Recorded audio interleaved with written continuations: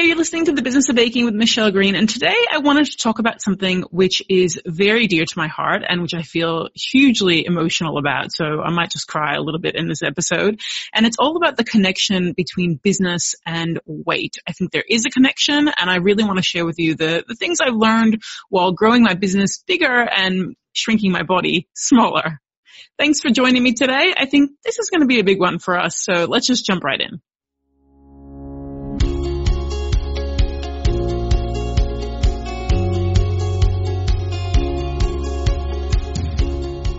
You're listening to the Business of Baking podcast with Michelle Green, the small business podcast that's all about successfully running your own sweet food company without losing your mind. If you've ever brought dessert to a party and been told you can make a fortune selling those, then you're in the right place. This is an honest, straight-talking podcast about the highs and lows of being in small business. Fueled by late nights, crazy client stories, and a permanent sugar high, we're going to listen, share, and learn our way to sweet business success. Here's your host, writer, speaker, recovering cake decorator, and incurable sweet tooth, Michelle Green.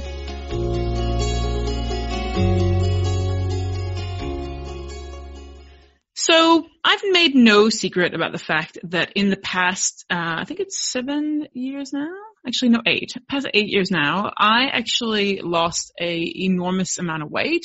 I've lost about 70 kilos. For those of you who do this kind of stuff in pounds, that's about 154 pounds. It took me about 2.5 years to lose that weight, and then I've maintained it mostly in the time since then. There's been a little bit of variation, but in the main, I've maintained it. And I've never made a secret about that. I, in fact, talk about it a lot. And anybody who's followed the blog for a while knows that I also talk about how much I love cookies and I love Oreos and chocolate and whatever. I'm not a huge cake fan, but I like all those other things. And it's not unusual in the course of my live classes for people to bring me gifts of treats and stuff, and I always enjoy them. And I'm a chef and a pastry chef. I'm a real foodie, so it's been a struggle my whole life. I was a chubby kid and then an obese teenager and then a very obese adult and on and on. And I've not really spoken about the method I used to lose weight because I guess I feel like some things a girl's got to keep private. But also because I guess that's not really the point I want to make by sharing my story about weight loss and my experience with it. The point I really want to make is just that, you know, it's hard. It's really hard. And I meet an extraordinary amount of bakers and decorators who struggle with the same thing. I don't know if that's because bakers and decorators are always baking and decorating, and that's why we tend to be a bit bigger, or I don't really know. I met plenty of skinny ones too. And over the years, I've really struggled with my weight. I lost over 100 pounds on Weight Watchers twice and then gained it back. But this last lot of weight loss I have maintained for all this time, and it's been a really interesting experience. The motivation for me doing it was actually my father passing away. He passed away of a mass heart attack when he was 63, and literally the very last conversation we had on the phone, the very last thing he asked me to do was to take some fairly dramatic action towards my weight loss. Both my parents were overweight their whole lives, so yeah, I've got the rockin' genetics, let me tell you. My siblings are also overweight. Like, we're just a family of big people. We're also literally big, as in I'm 6 feet tall. My dad was 6'1". We're all kind of big people. So that was my dad's last thing he asked me to do. And, you know, I've never been one to be very good at listening to my parents. Honestly, I tend to rebel against authority, but I guess, I don't know, I think it was a really big wake-up call. I'd started to take some action anyway, but then he asked me to do this, and then I lost him, and I think that really drove the message home for me that I wanted to be there for my kids. I didn't want to do the same thing to my kids that my dad did to me. And so that was the big impetus for me losing all the weight and carrying on. And I would love to lie to you and say like, oh, it's really easy and I love quinoa and kale now. And, you know, I'm just like super mega perfect all the time. But that is just total rubbish. It's not the case at all. I am as imperfect as they come. And my biggest struggle is actually with emotional eating. And it's not like a case of, oh, when I'm sad, I eat. It's like when a case of I feel anything, I eat. So I'm like, oh, I'm sad, I'll just eat something. Oh, I'm bored, I'll just eat something. Oh, I'm tired, oh, I'll just eat something. It's like food is literally my happy place. And one of the things I really struggled with is the fact that I just like the act of eating. I actually like sitting down. I like preparing food. I like making food. Actual eating appeals to me. I know plenty of people that it doesn't. Plenty of people who are like, yeah, food is just fuel, whatever. I've never been like that. My secret wife, she doesn't actually know that she's my wife. My secret wife is Nigella Lawson, because I love listening to the way she talks about food and the way she writes about food, and just watching the way she prepares it with such love and emotion. I have a real emotional connection to it, and so that's why I enjoy watching her.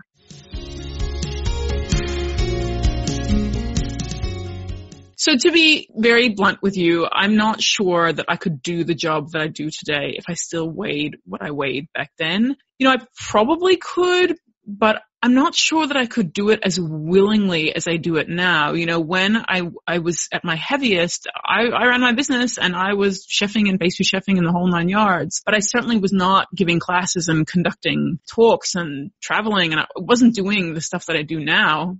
And while I would no way say that losing the weight made it possible for me to do those things, because I believe I would have done them anyway, I think it certainly made them easier, because being visible is a lot easier for me now. So I thought in today's episode, I actually wanted to talk about a couple of the lessons I've learned through the course of losing the weight and building my business at the same time. And I know maybe some people are like, Michelle, how is that even connected? But I think it is connected. I think it is connected because small business is about the people behind the business. It's about how we feel about things, how we conduct ourselves, how we feel about money. It's about so many different things on a personal level, particularly for us cake makers. The actual products that we make are really personal. We're involved in people's lives. We're talking to them. We're loving them. We put a little bit of our soul into every order. And I think just generally small business is personal, but also what we do being a product that we make with our hands, I think it's even more personal. And I think that weight and weight loss and fitness and all those things are also hugely personal, and they are tied up with so many other things, how we feel about ourselves, how we think others view us. I think that you can't really separate those things. So I wanted to talk about how for me, I've discovered that those things are connected. And, hopefully this resonates with some of you. I know that people have come to me during class and sent me emails and whatever and told me about their own struggles. And I guess I also just want to say before I carry on that wherever you are in your experience with business or with weight loss, you know what? It's a process. You are where you are and you're getting somewhere else, and maybe you're going in the wrong direction, but the fact is that you're moving. And I think that we need to really applaud that we're moving forward and that we're taking action. By no means am I saying that's necessarily enough action. I'm just saying that we should be proud of ourselves for doing anything at all. In fact, probably for some of you, even listening to this podcast all about weight and business is going to be rough. I'm going to be pretty honest. And so I just applaud that. I applaud that you're making the efforts. On that note, let's just jump in.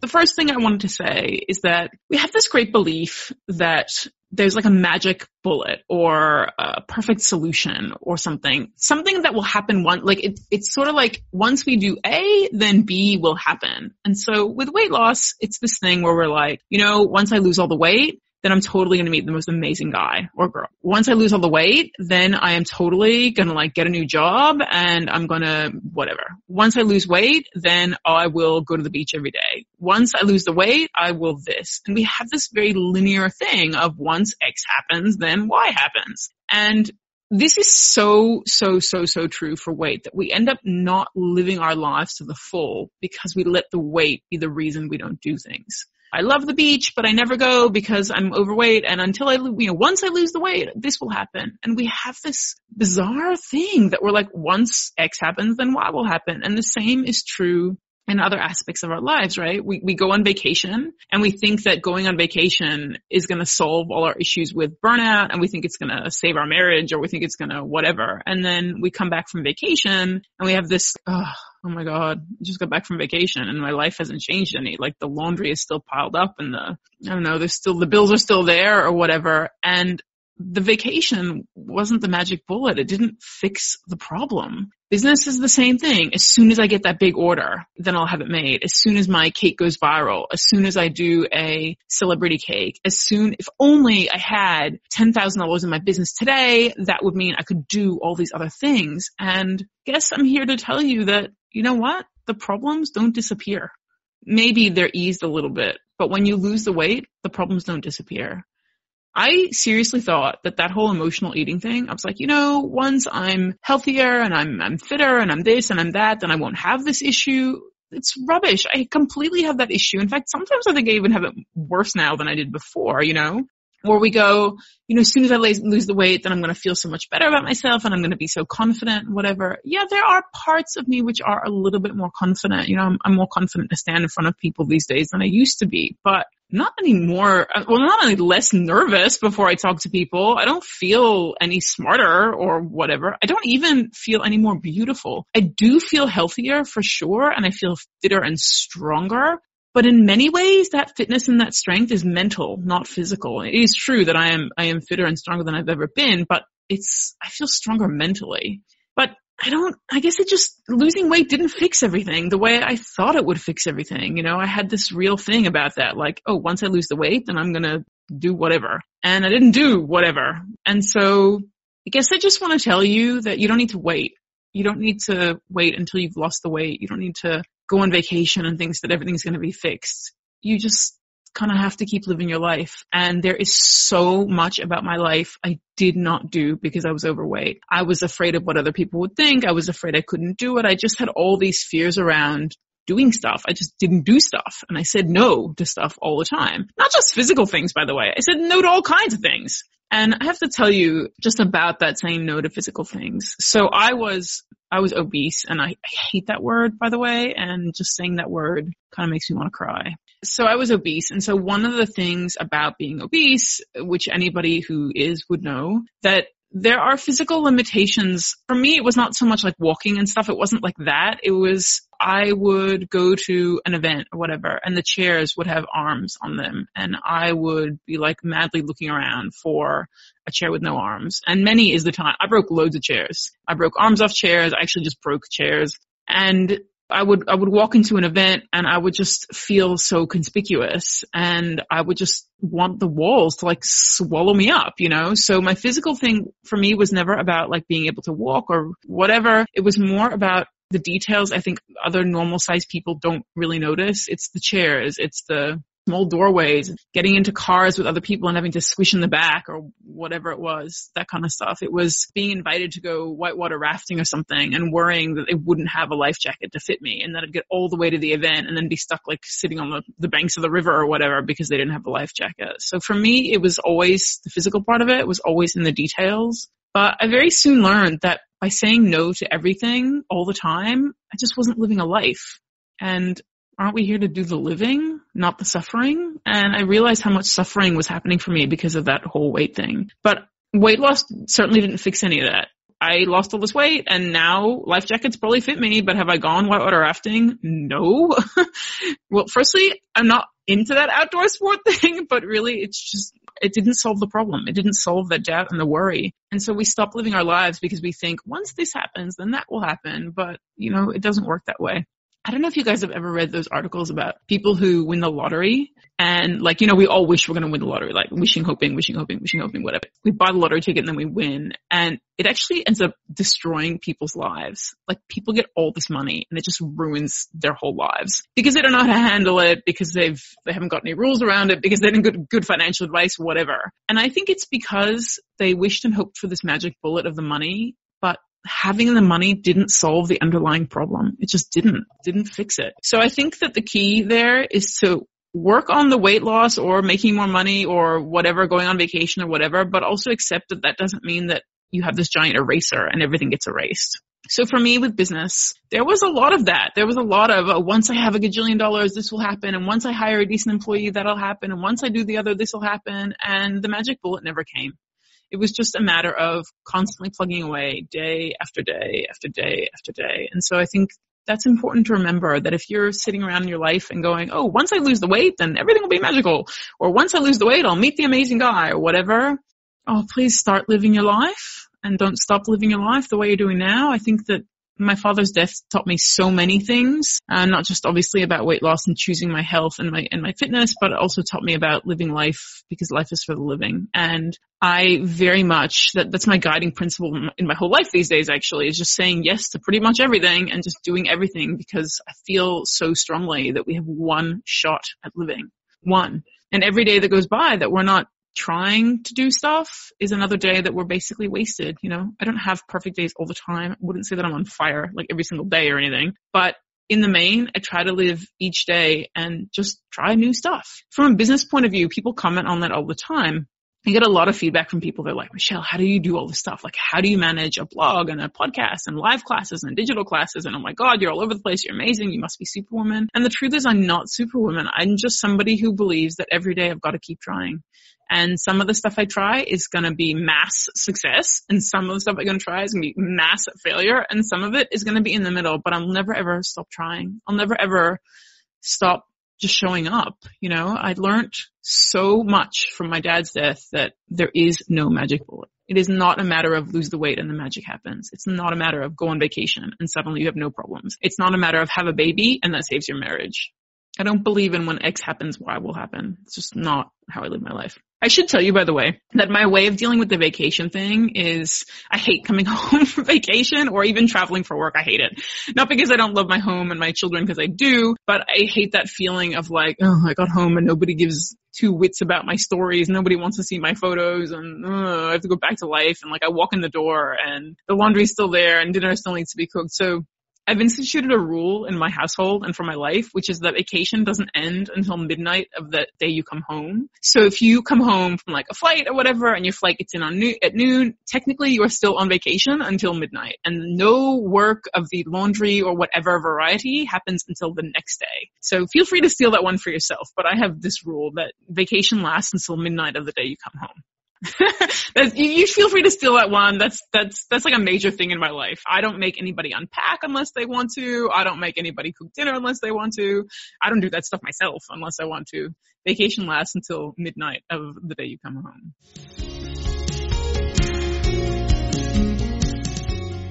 So the second lesson I've learned about business as it relates to weight is around visibility. So I meet so many people who refuse to put a photo of themselves on their About Me page on their website. Now, from a business point of view, I think this is essential. I think everybody wants to know the person behind the business. The truth is we have a pretty crowded industry, and what sets us apart is often who we are as individuals. But we forget that, and we think that, oh, I feel fat in this picture. Oh my God, I don't look good. Oh my God, my hair, whatever your thing is.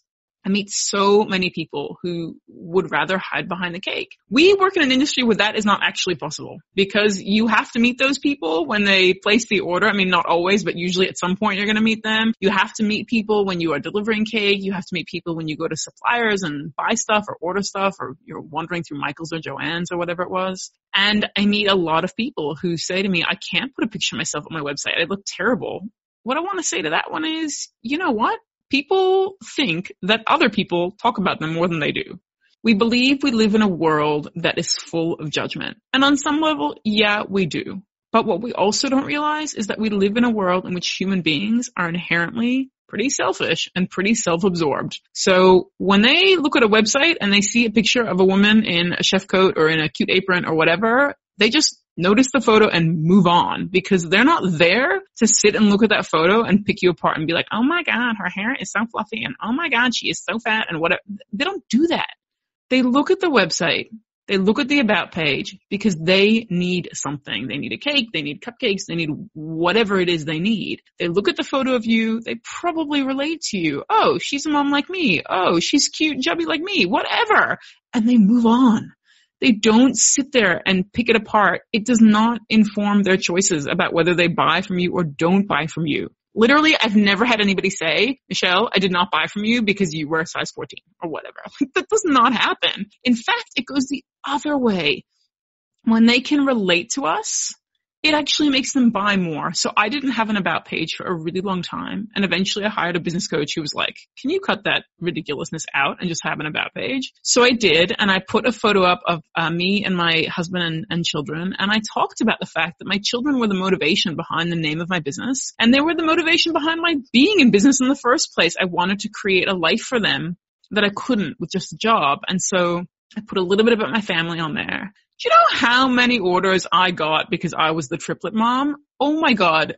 You know what? I swear it was one of those things. It was like, if I had $1 for every time I was like, oh, you're the triplet mom, it made a big deal because people love to read about a mother in business doing it for her kids and about her kids. And that made me instantly relatable. Nobody ever went, oh, you're that fat chick. That just didn't happen. So they noticed and they commented and they gave me business based on the things they themselves could relate to. And, we've all heard the expression, don't trust a skinny chef, right? I think that's probably true for cake makers as well. And I mean, no offense to any cake makers listening to this who are slender. But it was just that thing that we are afraid to be seen because we are afraid of judgment. But honestly, that judgment nearly never comes.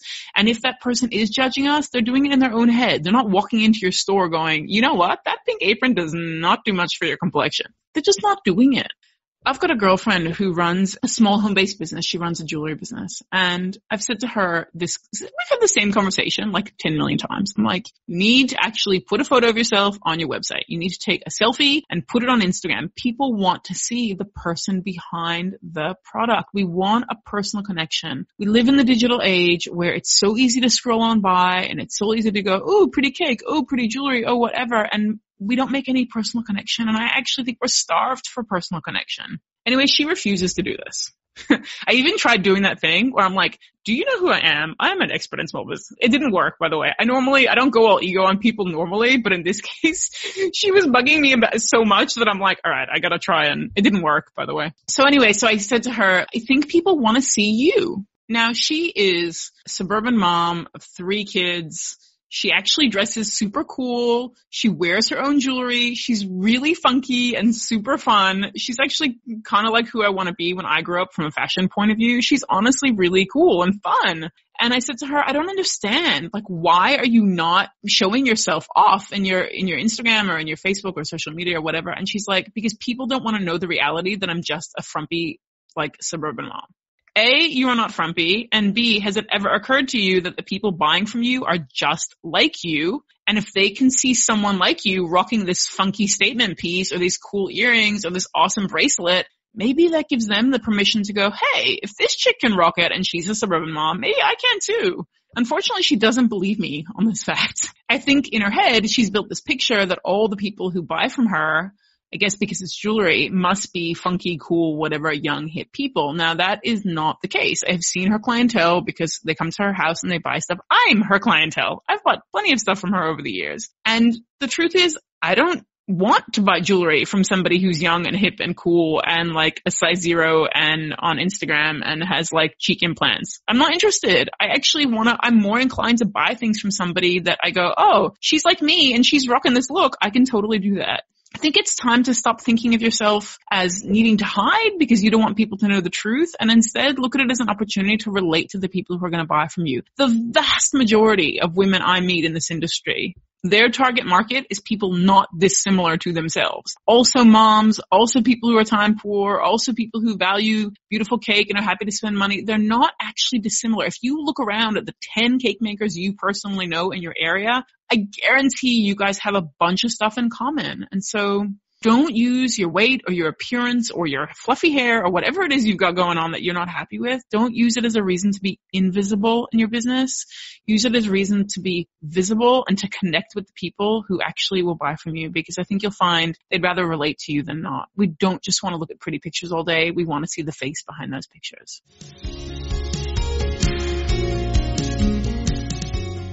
The third way that business relates to weight is that there is actually a book, and I should look this up. I've not read it, but I've kind of read synopsis of it and stuff. I think it's called Flipping the Switch or Flip the Switch. I'll actually, in the show notes for this podcast, I'll put the title and the author. But anyway, the concept is that mentally, until you flip the switch where you make that decision to invest in your health and lose the weight and exercise and whatever, you will never succeed. So the idea is that we kind of go along in life, and until we in ourselves have made that decision, then it's just never going to happen. And I am a perfect example of this, which is why I really believe in this concept, and I really should read this book. My whole life, people told me that I was overweight, which I love that. Why do people tell overweight people they're overweight? As if we don't know? I mean, you don't go up to somebody in a wheelchair and be like, hey man, do you know you're in a wheelchair? Like, it's just ridiculous. But anyhow, really, you don't do that, right? You don't tell people, did you know you're missing an arm? Like, it just does not happen. But anyway, people feel the need to tell overweight people they're overweight. So my whole life, people used to tell me that I was overweight. Or, my favorite, my mom used to say stuff like, you'd be so beautiful if only you lost 10 pounds or 100 pounds or whatever it was. And I'm like, great. Are you telling me that I'm ugly now? Thanks so much. That's great. Or, that would look so good if only your face was a bit thinner, or whatever the story was. So people used to say stupid, mean stuff to me all the time, as if I did not already know. I remember my mom and my dad, actually, both my parents, having like impassioned appeals to me to lose weight. They're like, Michelinka, we're just like super worried about you, and we're worried about your health, and it's not good for you and whatever. And I should say here, by the way, my parents' first language is not English. And so they used to say some very funny expressions and phrases. So my mom, this is hilarious. I haven't thought about this in a while. My mom used to call being overweight or whatever, the overweight, like as though it was like some entity in and of itself. It was always the overweight, like capital T, capital O, So she'd be like, Michelinka, the overweight, it's not good for you. It's not good for your health, whatever, on and on and on. You don't want to end up like me, this kind of stuff. And bizarrely, the more people commented on my weight and the more people said stupid things like, should you be eating that? Or my favorite was when my father would like stare me down at the table. I'd be eating something. He'd be looking at me and he'd like raise an eyebrow. I'd love that. And I say that so sarcastically. I so did not love that. So anyway, I used to hate when people made all those comments, but here's what I found really interesting, that the more people commented on that stuff, the less inclined I was to do anything about it. In fact, if anything, it made me eat more, just to be like, screw you kind of thing. I'm not even joking that my dad would like give me that raised eyebrow across the table, and I would like deliberately shovel more into my mouth because I was just so angry that he felt the need to point it out that way, Or my mom would be like, you'd look so beautiful if only you lost 20 pounds or whatever. And it just made me angrier, and I'd eat more. In fact, I'd get upset and I'd get my feelings hurt, and then I'd go and eat because I eat my feelings all the time. And I have to say that in all my life, I tried all kinds of crazy weight loss things, right? So I tried Weight Watchers a bunch of times, which, by the way, I still actually recommend that. I think it's a great program. And these days, I think it's even better than it used to be because they focus a lot on the emotional side. I did Jenny Craig. My parents sent me, oh my God, I can't believe I'm saying this out loud, but my parents sent me to fat camp twice over the summer, once in La Jolla, California, and once in Montpelier, Vermont. Literally shipped me off to fat camp for the summer twice because the first time didn't work, so we had to do it again. Oh, what else have I done? Oh my God, I've done like diet shakes, Slim Fast or whatever. What else have I done? I've done like a bunch of stuff over the, we all have, from like 3 days eating cabbage soup or whatever it is. Actually, okay, hilarious story about Jenny Craig. So my sister and I decided, oh my God, I wanted to stop and cry / laugh because this is ridiculous. My sister and I did Jenny Craig together. And so I don't know if any of you are familiar with Jenny Craig. Basically, they provide like the food, and then you obviously eat what they tell you to eat or whatever. They eat the food and you buy the food in advance and whatever. But obviously, this is before the days where they would just hand you one muffin. So I remember that they had these bran muffins. Hilarious. It was like a package of bran muffins or whatever. And I think the package made 6, but obviously you were only meant to eat one.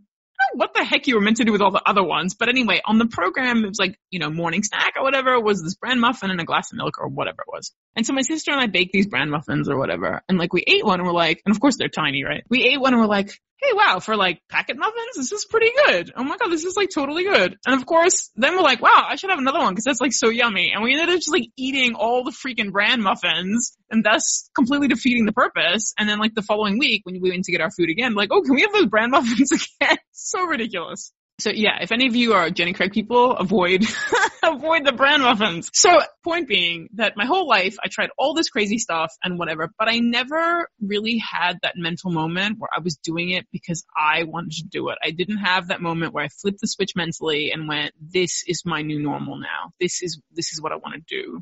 And I honestly think that the secret to my maintaining my weight all this time around has been because I attached the desire to do it to a whole bunch of things that are really important to me. And I flipped that switch in my brain from I should do it because a miracle is going to happen afterwards to I should do it because I really want to now. And so I think a lot of those crazy schemes that I was trying was in part to please my parents, in part to keep my sister company when she was doing her ones, in part that I had in my head, that thing that I mentioned before of like, if I do this, then that will happen, right? And for me, the switch got flipped when my dad passed away. And like I said, it was the last thing he asked me to do. I didn't do it because of that. Although I think at the start, maybe that was part of it. I was like, Dad asked me to do this. It was his dying wish. Oh my God, dying wish. Whoa, big emotional moment, right?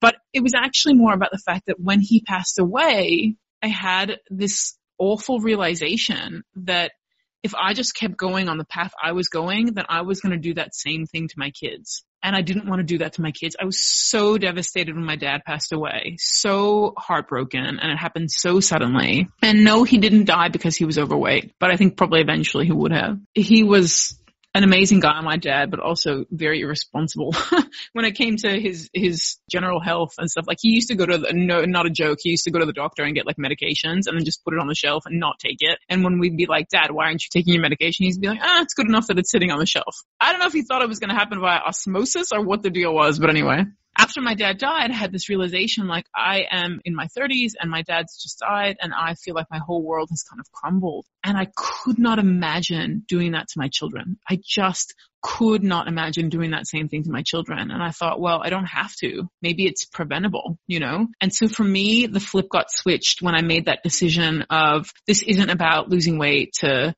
be more beautiful. This isn't about losing weight because I think society needs me to be skinnier. This isn't about losing weight for some sort of external magic reason. This is about losing weight because I have a responsibility to my kids to mother them for as long as I possibly can mother them. And in order to best meet that responsibility, I need to be a healthier person. So I did what my dad asked and I flipped that switch, but it wasn't because he asked. I flipped that switch because in my head I thought I can't do the same thing he did to me, to my kids. And so I set about losing weight. And kind of related to that, flipping that switch was I got home to Australia. I was in America for a month after my dad died. I was there helping my mom organize the paperwork. Incidentally, when people die, there's a ridiculous amount of paperwork.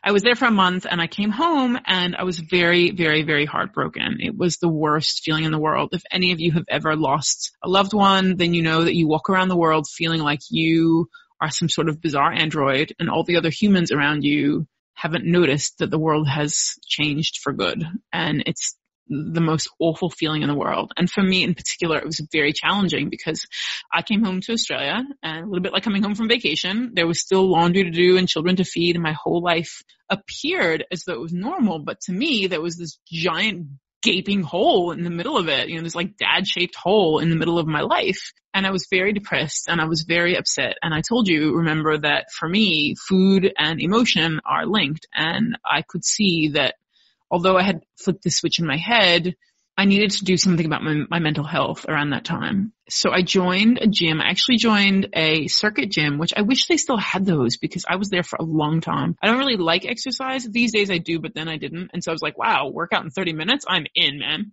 So I joined a circuit gym, which a friend of mine recommended, and I did not join it because I wanted to lose weight. I joined it because I wanted to fix my mental health. I wanted to feel better about the fact that I'd lost my dad. I wanted to feel less depressed about it. And again, the mental switch in my head that had flipped was about, I need to be a better mom for my kids. I need to live as long as I possibly can. And in order to do that, my cardiovascular health has to be better. So in those months, I did not care what the scale said. I did not care about anything. I cared about living for my kids, and living for my kids, that flip in my brain was all about this. I'm not going to do to my kids what my dad did to me. And so I went to the gym not to lose weight, but to improve my mental health. I would still say very much that that's true today. Those of you who have ever heard me talk about exercise and stuff know that I currently exercise. I try to do it 7 days a week. I usually manage about 5. Either walking or I go to the gym or whatever, but I try to lead a fairly active life. And I do that again because I do it for my mental health, not just my physical health. To be honest, the fact that I'm fitter now is a bonus and I'm really happy about that. But I go out and I walk and I exercise and I gym for my mental health. And a couple of months ago, I kind of fell off the exercise wagon a little bit and I could really feel it. I could really feel it emotionally. I was a lot more anxious. I was a lot more irritable. I just was not very calm. And you can imagine someone like me who does have a lot going on at one time. Like I am, on natural speed. I'm like constantly going at 1,000 miles an hour. And I really felt like without the exercise, my brain never had that time to just be quiet and just slow down and really have that time to mentally recharge. So I think it's really important that we recognize that when it comes to weight loss or really any big change in our lives, no amount of other people telling us to do it is going to work. And I wanted to relate this back to business in that many is the time I've spoken to somebody who says to me, I'm running this business and it's going okay, whatever, and they have issues. And I say, well, why did you get into business? Like, what made you do it? And literally, I think 99% of the time, people tell me that it's because they made something and it was beautiful and they loved it and their friends loved it, and that some friend or family member said to them, that old thing of, you should sell those, you'd make a fortune. And this person got into business not because they wanted to, not because they flipped the switch, but because someone else told them to do it. That's not always a bad thing to be motivated by others, but when it comes to business, until the switch has flipped in your brain from, I'm just doing this because everybody told me it's a good idea, to I'm doing this because I am an entrepreneur. I am a business owner. I want to do this. This is my business, and I'm actually married to the business from a wanting to do it point of view. I don't actually think you'll succeed. I honestly don't. And I think we get frustrated by the cheap cake lady so much. I think the cheap cake lady is somebody whose flip has not yet switched. I also think that we get so frustrated, right, by so many hobbyists out there who are like, I'm not in business, I'm not really selling anything, blah, blah, they do this whole thing.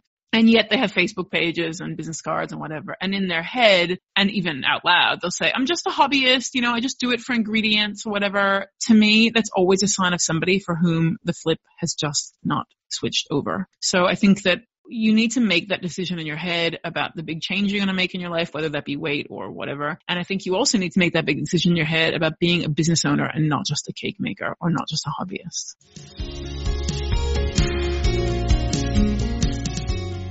I've kind of lost count now, but I think it's probably the fourth thing I wanted to say about the connection between weight and weight loss and businesses, that the beginning part is easy. Like, the beginning part is honestly, it's a little stressful, but it's super fun. So let's think about when you start a business, right? You're like picking a name, and I know for a lot of us that frustrated us in the beginning, but you're picking a name and you're like ordering business cards and you're like getting, new mixers, and maybe you're doing some ads and you've got like your first client. You're like, oh my God, first client. And you get money, and then you open a business bank account and you do like all this super fun stuff at the beginning, right? And it's exciting. And it's exhilarating, and it's, okay, a little bit terrifying, but it is the most amazing feeling. I have to say, when I got my first business card, I'm pretty sure I did a happy dance, like an actual happy dance.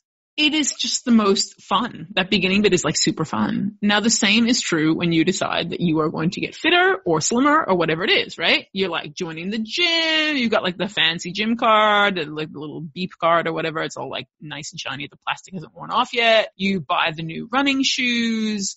You acquire, you download 10,000 podcasts or whatever, so you have something to listen to as you run or walk, in my case. You buy the funky new water bottle and the cute towel and the whatever. Like, the beginning part is fun. And the beginning part of business is fun after that stuff too. Like, you start to get your first orders, and then like somebody asks you for something bigger, and then maybe you get approached by a charity to do something for free. And like, in the beginning, you get some really quick wins, which are exciting and fun, and like, oh my God, I still got this. Same is true for weight loss, right?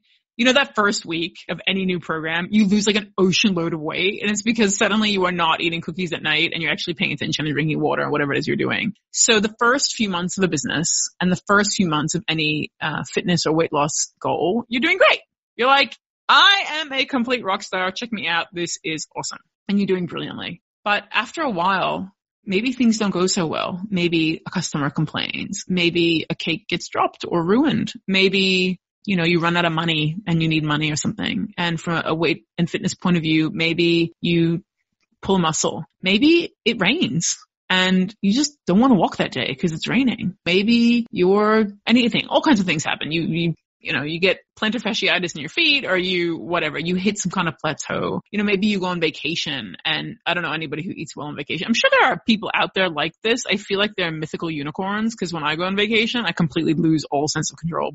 You go on vacation, or it's Christmas or something, and like something happens to kind of derail your plan.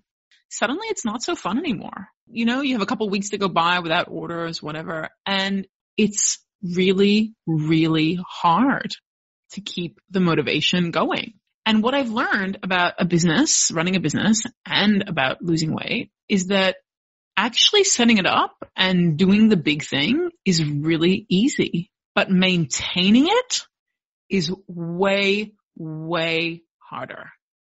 I found this with the blog too, not just the cake business, right? I was writing a blog every Tuesday no matter what. Yeah. Literally for like years. And then I missed a Tuesday and I felt horrible about it, but nobody noticed. That's the best part. Nobody noticed. And I was like, oh, nobody commented. There's no blog post. I even embarrassingly created a meme, which was like this kid looking kind of incredulous saying something like, no blog post this week? What's wrong with you, Michelle? Or whatever. And I like wrote a whole Facebook post going, I'm so sorry there was no blog post this week, with all the stupid excuses. And then, you know what? It became easier and easier to skip. And these days, I still try to blog pretty much every week. You'll usually find a new article on a Tuesday morning, but I miss a couple of weeks now and again because I'm human. But honestly, writing articles got, for me, not now, but, about a year ago, got to the stage where I was like, this is just like too much like hard work. This is not fun anymore. And I think in business that happens too, because you're like, this is not fun anymore. This is just orders in, orders out, orders in, orders out. And after a while, to be honest, cake is just cake. Sure, one has Elmo and one has like wafer paper flowers and one has whatever, but nothing changes the fact that a cake is a cake is a cake. And the process of speaking to a customer, giving them a quote, then they accept the quote, then you do the order, then they pay you, or whatever your process is, that process doesn't change. The creative details change, but the fact is it's still cake or macarons or cake pops or whatever your thing is, week in and week out. And the same is true for fitness and weight loss. You can't just go, I'm not going to go to the gym now and I'm just going to eat a bunch of crap and it's going to be totally cool. Doesn't work that way. I guess my lesson to you here, if there is one, is just to recognize that the hard part of business feels like the setting up. And the hard part of weight loss or fitness feels like the setting up. I think the hard part is in keeping going. And so if you're listening to this and you've been going for a while on any endeavor, I actually think you need to stop and applaud that, because it's the people who show up day after day, week after week, and continue to strive and continue to make things happen and just keep trying. Like I told you guys at the beginning of this podcast, those are the people who are going to succeed. Those are the people who in the long term of their lives will succeed. We've all heard those weight loss things where people are like, it's not a diet, it's a lifestyle choice. And I used to hear that and laugh. No joke. I used to hear that and laugh. I'd be like, oh, you're so full of it. That's ridiculous. But now that I'm on the other side of that, I can tell you that the daily effort is still there. And it is daily effort. And sometimes I fail and sometimes I succeed, but it's daily effort every single day. To choose to go to the gym, to choose to go for that walk, to choose to say no to the whatever it is that's enticing me from its package. The Oreo is being like, Michelle, eat me, or whatever. So I think when we start a business, it's fun. And it remains fun. Parts of it remain fun. And I still enjoy exercise and whatever. But the maintenance is where the hard work really begins. And I think we forget that.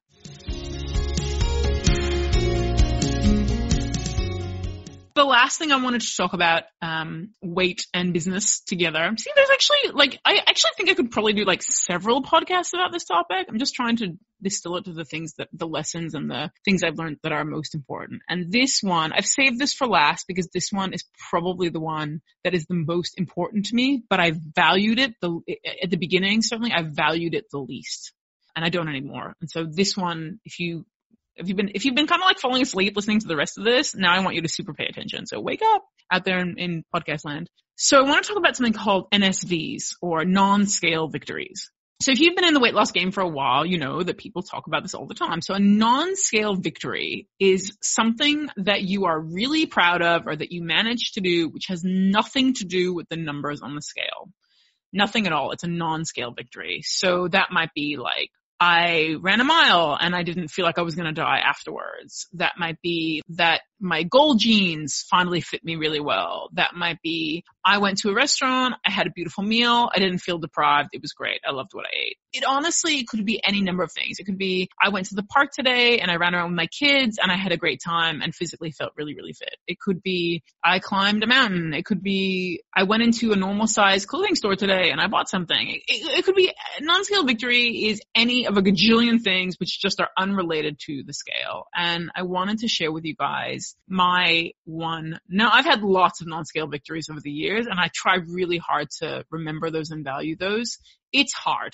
It's really hard because we focus on the number on the scale. And this week, yesterday, in fact, I went to the doctor and there was a number on the scale I was not happy with. And ashamed to say I actually had a massive tantrum in the doctor's office, enough that at the end of it, I can't even believe I'm admitting this, but anyway, I was standing at the reception desk and I had to book another appointment, and he walked out and he's like, Michelle, by the way, you owe me $15. Okay, why do I owe? And I was like laughing and I'm like, why do I owe you $15? And he's like, cause that's at least as much as you've got to put in the swear jar after your little tantrum there. So embarrassing. I'm an adult woman who had a complete tantrum in a doctor's office because I didn't like the number on the scale, and I should know better. And luckily he's a really nice guy and he took it all in his stride and he gently told me off, actually not so gently told me off from me being ridiculous. So the point being that the numbers on the scale is just one metric by which we measure things. And I think that honestly, we have a society which really honors that metric and it's all about the numbers all the time, but that's rubbish. And I think non-scale victories are more important than we think they are. So as I was saying, I want to share with you my one non-scale victory, which, oh gosh, just thinking about it kind of makes me want to cry. So I love to travel. I love seeing the world. And one of the great joys of my business as it is now is that I get to travel the world and teach. And by the way, for any of you who want to meet me in person, this year I'll be traveling in Australia and the United States and in Europe and the UK. And you can go to bizbakeontour.com, bizbakeontour.com. to come and hang out with me. So I love to travel and it's really important to me, and I always wanted a job where I could travel. When I was at my heaviest, I hated travel because I hated airline seats. Now, firstly, I hate airline seats in general because they're not designed for people who are 6 feet tall, but I hated airline seats because I didn't fit in them. I just did not fit in them. And I had so many horrible, humiliating moments in airplane seats. More than I can, I probably blocked out half of them from my brain. So I've had experiences where the seatbelt didn't fit and I didn't want to ask for a seatbelt extender because I was humiliated. So I tucked the seatbelt like under my belly so that it looked as though the seatbelt was done up, even though it wasn't done up. And I've had experiences where I didn't eat the whole flight, or I pretended that I wasn't hungry the whole flight because I could not bring the tray table down in front of me without spilling over onto it. Or in fact, I just couldn't bring it down at all, really, to put a tray onto. I've had experiences where just all kinds of humiliating and awful experiences. Notably, there's one where my husband and I went on our honeymoon and we were flying Air France and we were going somewhere in Europe, whatever. And he's also really tall. I think David's like 6'1" or 6'2". And he wanted to sit in the exit row, which is like the front row, by the door there. Now, the thing about the exit row is because there's no seat in front of you, the tray table and like the remote control and all that stuff is in the side thing. And so the side thing is solid. It's not, in a normal armrest in an airplane, it's like the stick and then there's airspace, right, between you and the next person's hip or whatever. But in an exit row, it's solid because they've got to fit the screen in there and stuff. And usually it's also a little bit thicker than it is a normal armrest or whatever. So he insisted on sitting there and I didn't want to sit there. But he insisted and we did. And I literally had to wedge myself into that seat. And the pressure on my hips was literally on my hip bones was absolutely horrible. Pain. In fact, if I close my eyes now, I can actually remember it. It was awfully, awfully, awfully painful. And I felt like I was stuck in a vice grip. It was just horrible. I was wedged in there. It was extremely painful. And I was spilling over the top and it was just awful. So as soon as they clicked off the seatbelt sign, I got up and I sat. I wandered around the plane for a bit or whatever. And then I ended up going, I have to sit down. I can't walk forever. So I ended up sitting in the stewardess's jump seat or whatever at the back of the plane because obviously there's no seatbelts there or whatever. As in no armrests or whatever there. So I sat at the back of the plane and she came by and she was like, ma'am, you can't sit here. And I'm like, oh yes, of course. Sorry. I was just a bit tired from walking. So I moved around or whatever. And I went to another jump seat on the other side of the plane. And basically after I think 3 times, she was like, you really need to return to your seat, ma'am.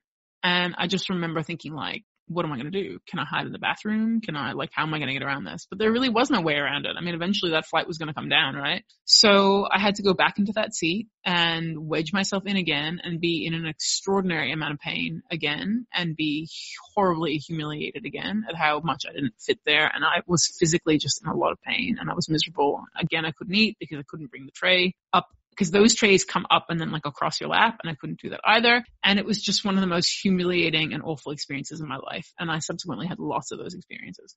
So for me, one of my non-scale victories these days is that I very easily fit into airline seats. Not only do I fit into airline seats, but the seatbelt will clip shut, and I can actually pull the strap and make it tighter, and I can breathe and I can exist and I can bring the tray table down, and travel has become so much easier for me from that point of view, just fitting in an airplane. And particularly when I travel in the US, some of those airplanes are really tiny. Not so much long haul flights, it's not so bad, but domestic flights in the US is particularly bad. But I fit in those airplane seats. Every single time I get into a flight, which given what I do for a living now is actually quite often, I have this moment where I go, oh my God, I fit. And I have burst into tears on many flights as a result, because I just go, oh my God, the seatbelt fits. I fit into the seat. My husband, David, and several of my friends would know that I text them and I go, oh my God, the seatbelt fits. And it's like I'm shocked anew every single time that the seatbelt fits and the seat fits and that I'm not spilling over onto the sides. Now, I'm not a small person yet, but the point is I'm small enough to fit into those chairs relatively comfortably. Just like everybody else in the world, I prefer there's nobody sitting next to me, but generally speaking, I fit in and I fit relatively comfortably. And so for me, that's a huge non-scale victory. You know, in your business, you're going to have lots of non-scale victories, but in this case, it's like non-money victories. And I am the first person to tell you that if you are in business, you need to be making money. That is the whole point of the thing to begin with. That if you're not in it to make money, if money is not at least one of your many motivating factors, then there's no point in doing it. And that a business has to make money in order to be a viable business. I will be the first one to tell you this. However, I am also the first one to tell you that it's not just about the money. Money is one of many, many, many aspects. And we need to look at our business and think about maybe it's our NMVs, our non-money victories. And that can be so many things. That can be, I totally got to make this cake that I wanted. That can be somebody I admire said that they admire me. Maybe that's, I've actually built a business where I can pick my kids up at the bus every day. Maybe that's, I got to travel for work and I got to go to a cake show. Maybe that's I won first place or I got an honorable mention or whatever it is at a cake competition. Maybe that's this customer that I love. Not only did I get to make her wedding cake, but she also came back to me for her child's christening cake.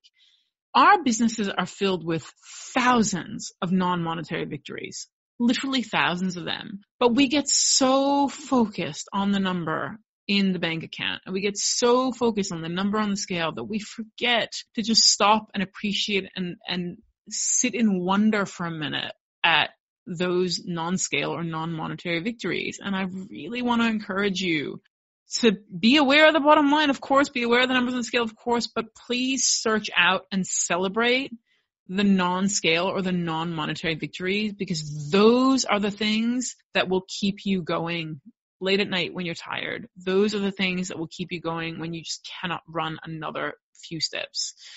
Those are the things which in the long run, when you look over the course of your business or the course of your weight or health experience, those are the things which will matter more to you than anything else. I cannot tell you how it is now, 5 years, I think, since I've maintained my weight loss, and I still get on every single plane many times a year. Last year, I think I took something like 21 flights or something. And every single time I'm astounded and I feel such a great feeling of joy that I can do that seatbelt up and that I fit in that seat. And it doesn't bother me, by the way, to sit in the middle seat either. I don't like it like anybody else. I prefer the window, but I can sit in that middle seat and I'm not bothered by it in the slightest. I just want to remind you to look for those non-scale victories or those non-monetary victories in your business or in your life. I think that they're really important. And I went to a bat mitzvah recently where the mom was giving a speech about her daughter and how much she loved her and whatever. And she told a story which I think beautifully tells the story of a non-scale victory in your life. So she tells the story about how when her daughter was small, had she just been born, they needed money and she was kind of going crazy and living in the house and whatever. But the kid was tiny, right? And here in Australia, childcare is exceptionally expensive. Anyway, she got a job delivering flyers.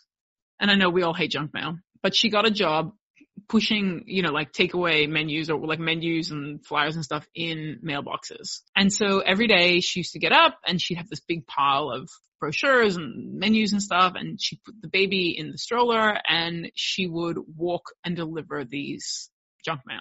I feel bad calling it junk mail, but that's what it is. So she delivered pamphlets and stuff. Anyway, so she said in her speech, she said, at the time, it honestly, the money was ridiculous. She goes, the money just was stupid. I was making nearly nothing. And she said, but what I got out of that experience was I got fitter than I'd ever been in my life. Cause obviously she's walking a million miles, obviously putting in all these brochures. And she says, and I got something that I couldn't put a price on, which is I got time bonding with my baby. Hours a day where I was spending time with my daughter and I was working. So she was able to contribute to her family bottom line, her family finances, but she was also getting to be a full-time mom, which is what she really wanted to do.